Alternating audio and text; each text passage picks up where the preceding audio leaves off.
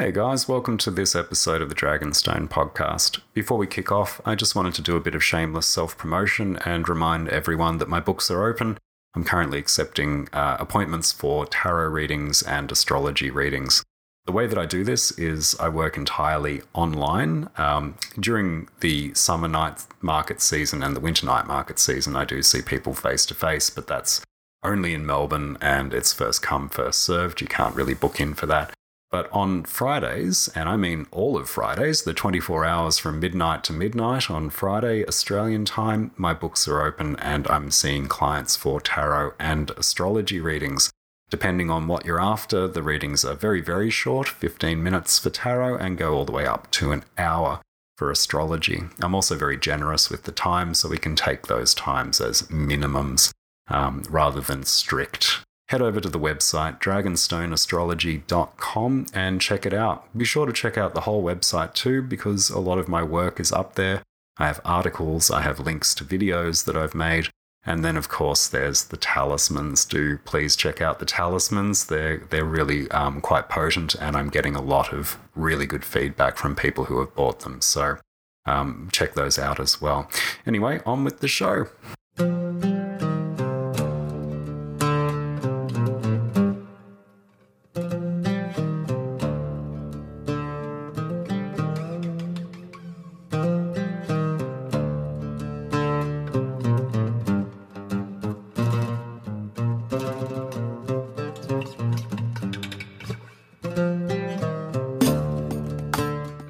Hi, I'm Matt Dragonstone and welcome to this episode of the Dragonstone podcast.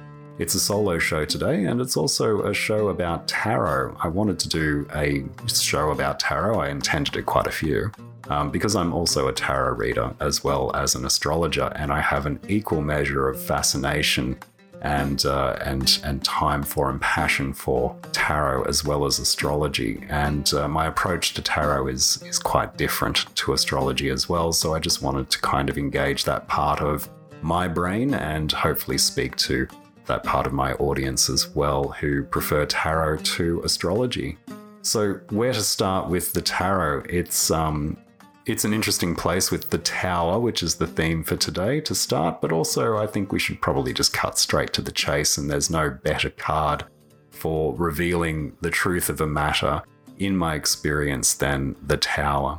I use the Rider-Waite deck for work with clients and occasionally for work with myself. I find that the Rider-Waite is a great tarot deck to work with others because we all sort of know the iconography and we all sort of know the symbolism in each card, because the deck is just ubiquitous. It's everywhere, and it really has influenced and informed the creation of most of the decks that have come out in the 20th and 21st century. So in the Rider-Waite deck, the Tower is pretty unequivocal in terms of its symbology. We have a scene where a tower is being struck by lightning, a golden crown is being unseated by that lightning bolt. Two figures are falling headfirst from the tower, and flames follow them down on their journey downward. So as a set of symbols, you can't take the tower for anything positive or happy, at least not at first. And the standard interpretations of the Tower sort of follow suit. It's about disaster, it's about calamity, unexpected and unforeseen. Some interpretations also include things like sudden death, which is not always the case, of course, but definitely the feeling that comes along with those significations when the Tower presents itself in a spread. It's definitely a gut punch when the Tower shows up. The backstory each month, as well as taking a card each day just to give me an understanding of what I'm in for. And the spread that I use for a monthly forecast for myself involves places for everything in a person's day-to-day mundane life. There's a space in that spread for home and family and kids and creativity and gifts and conflicts and money and things of that nature. And there's also a spot for health. And this month, the Tower popped up health spot. And even though I'm 20 years into professional practice as a tarot reader and I've been studying it for longer than that, it's still that same visceral response to the Tower is there. So I figured, why not why not talk about my experiences, so to speak? So a lot of the story that comes with the major arcana and a lot of the story that underpins it's sort of the same story that we find repeated in other traditions, whether those are spiritual traditions, hermetic traditions, magical traditions, or what have you. The story is the progress from 0, the Fool, to 21, the World, from ignorance to, gnosis, from an unenlightened state to an enlightened state. Tower kind of comes broadly in the middle of that story. The way that I interpret the Tower is through that lens, which is we have individuality and we have sovereignty, represented by the crown that gets dislodged by the bolt of lightning. And then we have the intercession, often, the divine intercession, depending on how you view the divine's relationship to the world around us, that unseats that sovereignty and presents itself as calamitous.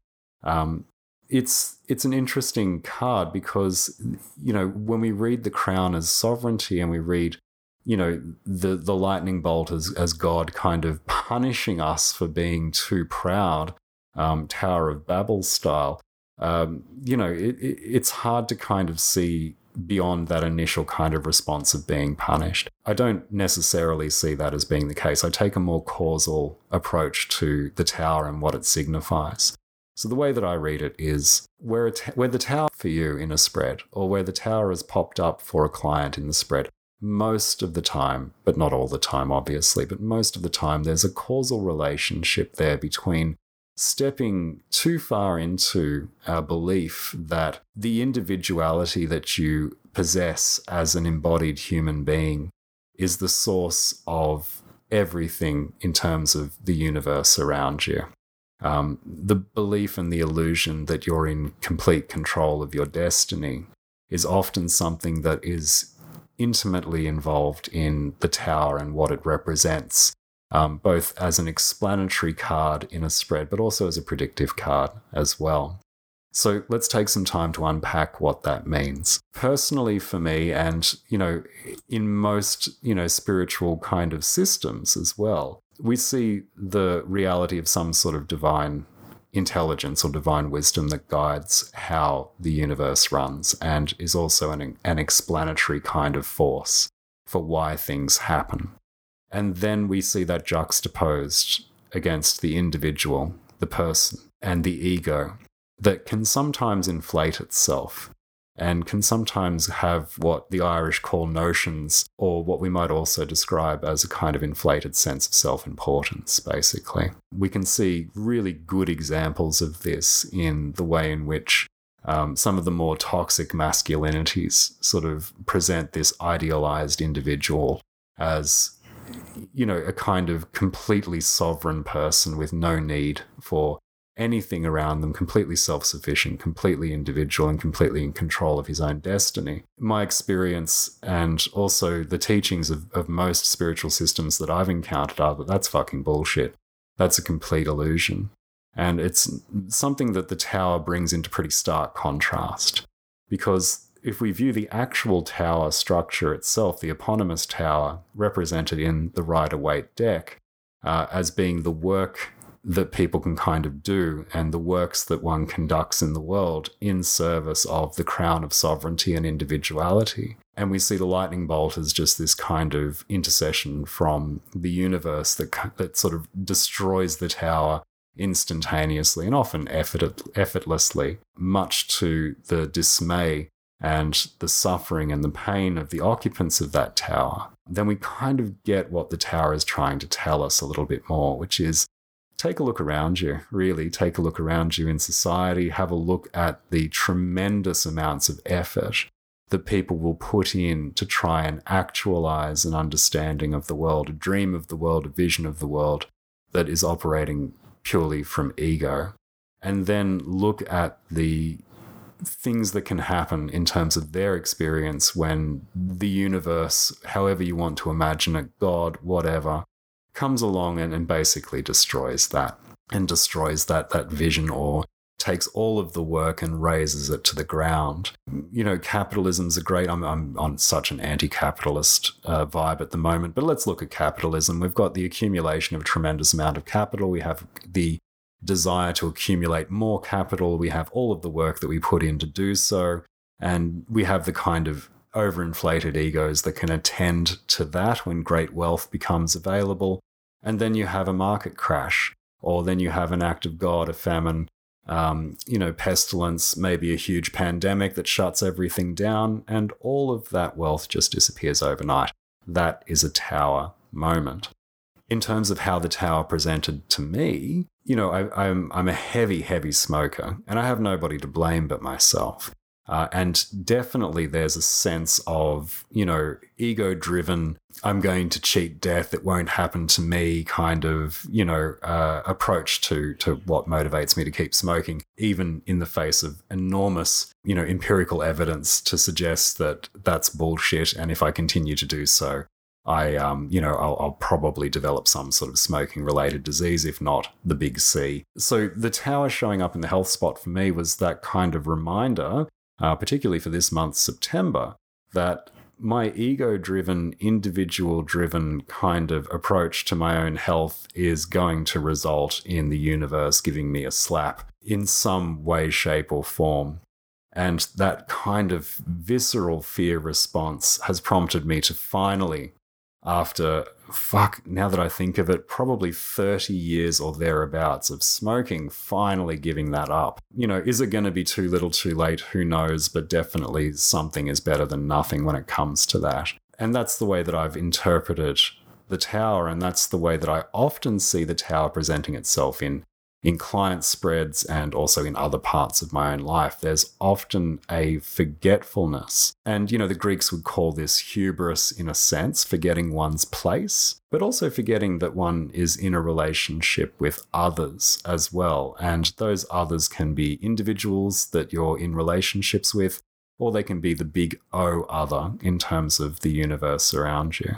If we forget too much about the fact that we're in and defined by and just are relational beings, and if we start to believe that we're just individuals and that we're able to craft our own destinies, then sooner or later, something will happen like the lightning bolt that hits the tower. Something will happen to completely dislodge our own, fantasy of being sovereign, our own sort of mirage of sovereignty, so to speak.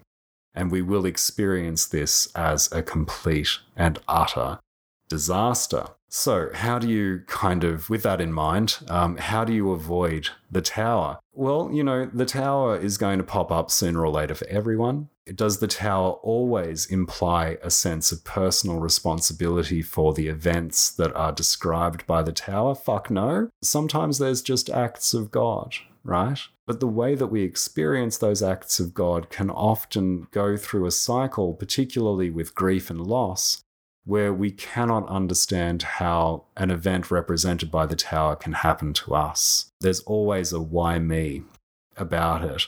And, deep, deep underneath all of that grief, and there's no conceivable way I can do this for everyone in just one episode, but somewhere in there, I believe there's a reminder that we're not individuals, and regardless of what we do, there will still be tower moments that attend our lives.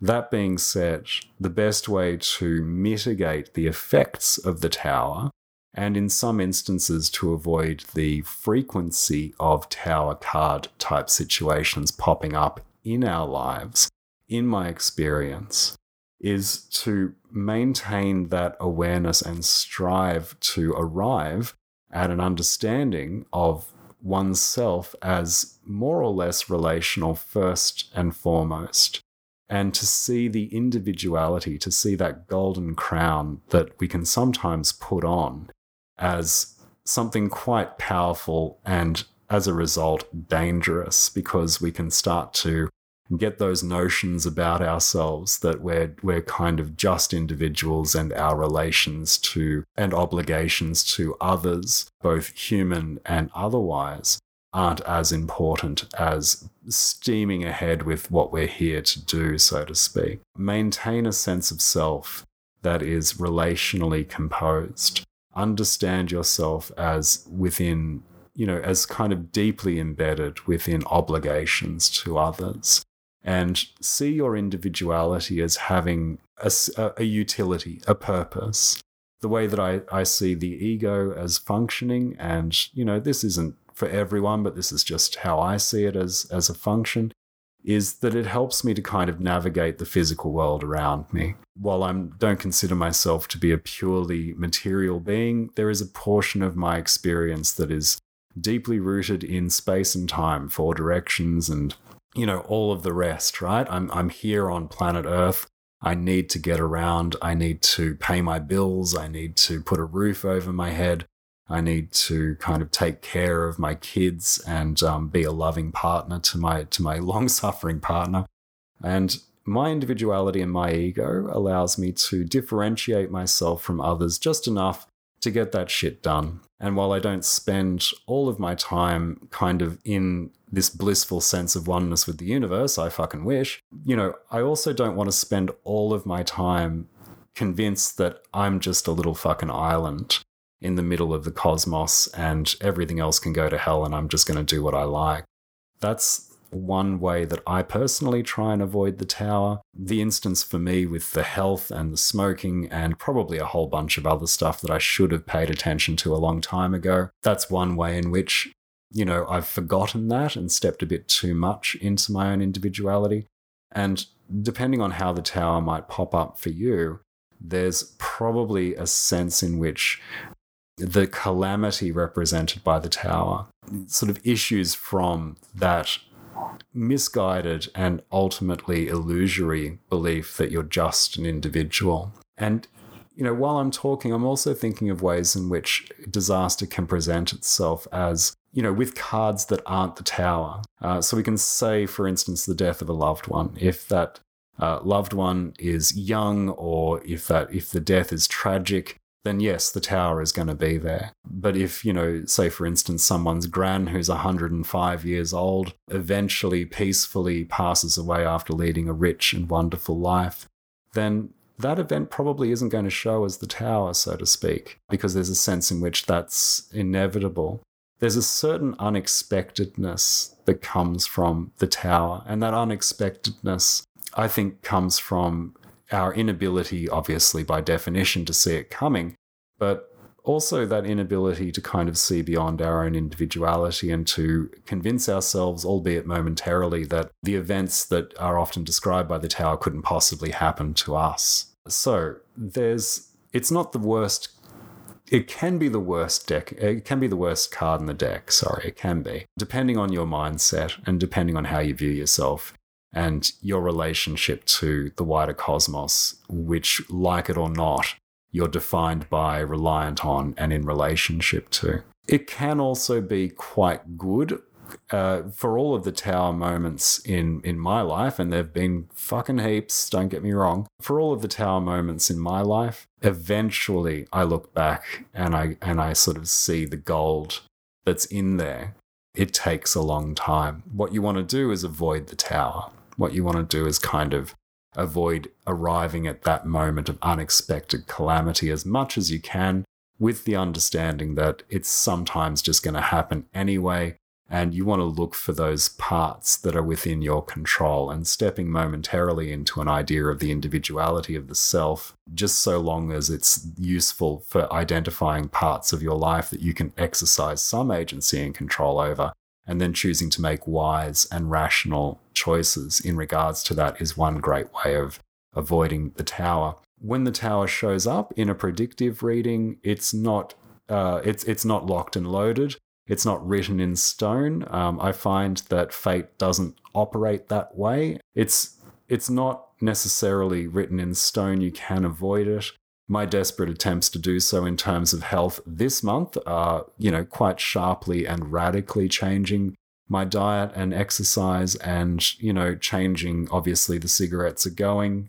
and the other unhealthy practices are going as well. And maybe that's going to help me to avoid a tower moment, or maybe not. Who knows? Maybe it's already locked in. But the beauty of the tarot is that it gives you a bit of foreknowledge, and it gives you the opportunity to do something to change your fate for good or for ill. So that's the tower. That's how I interpret the tower. That's how I approach the tower. That's how I would advise avoiding tower moments. Does it speak to the tower in its entirety? Fuck no. It doesn't. You're not going to do that in 20 minutes or 25 minutes of a podcast episode. The best way to work with tarot cards is to start paying attention to how they pop up, do 1,000 spreads, and, try and sort of get a feel for what each individual card means to you.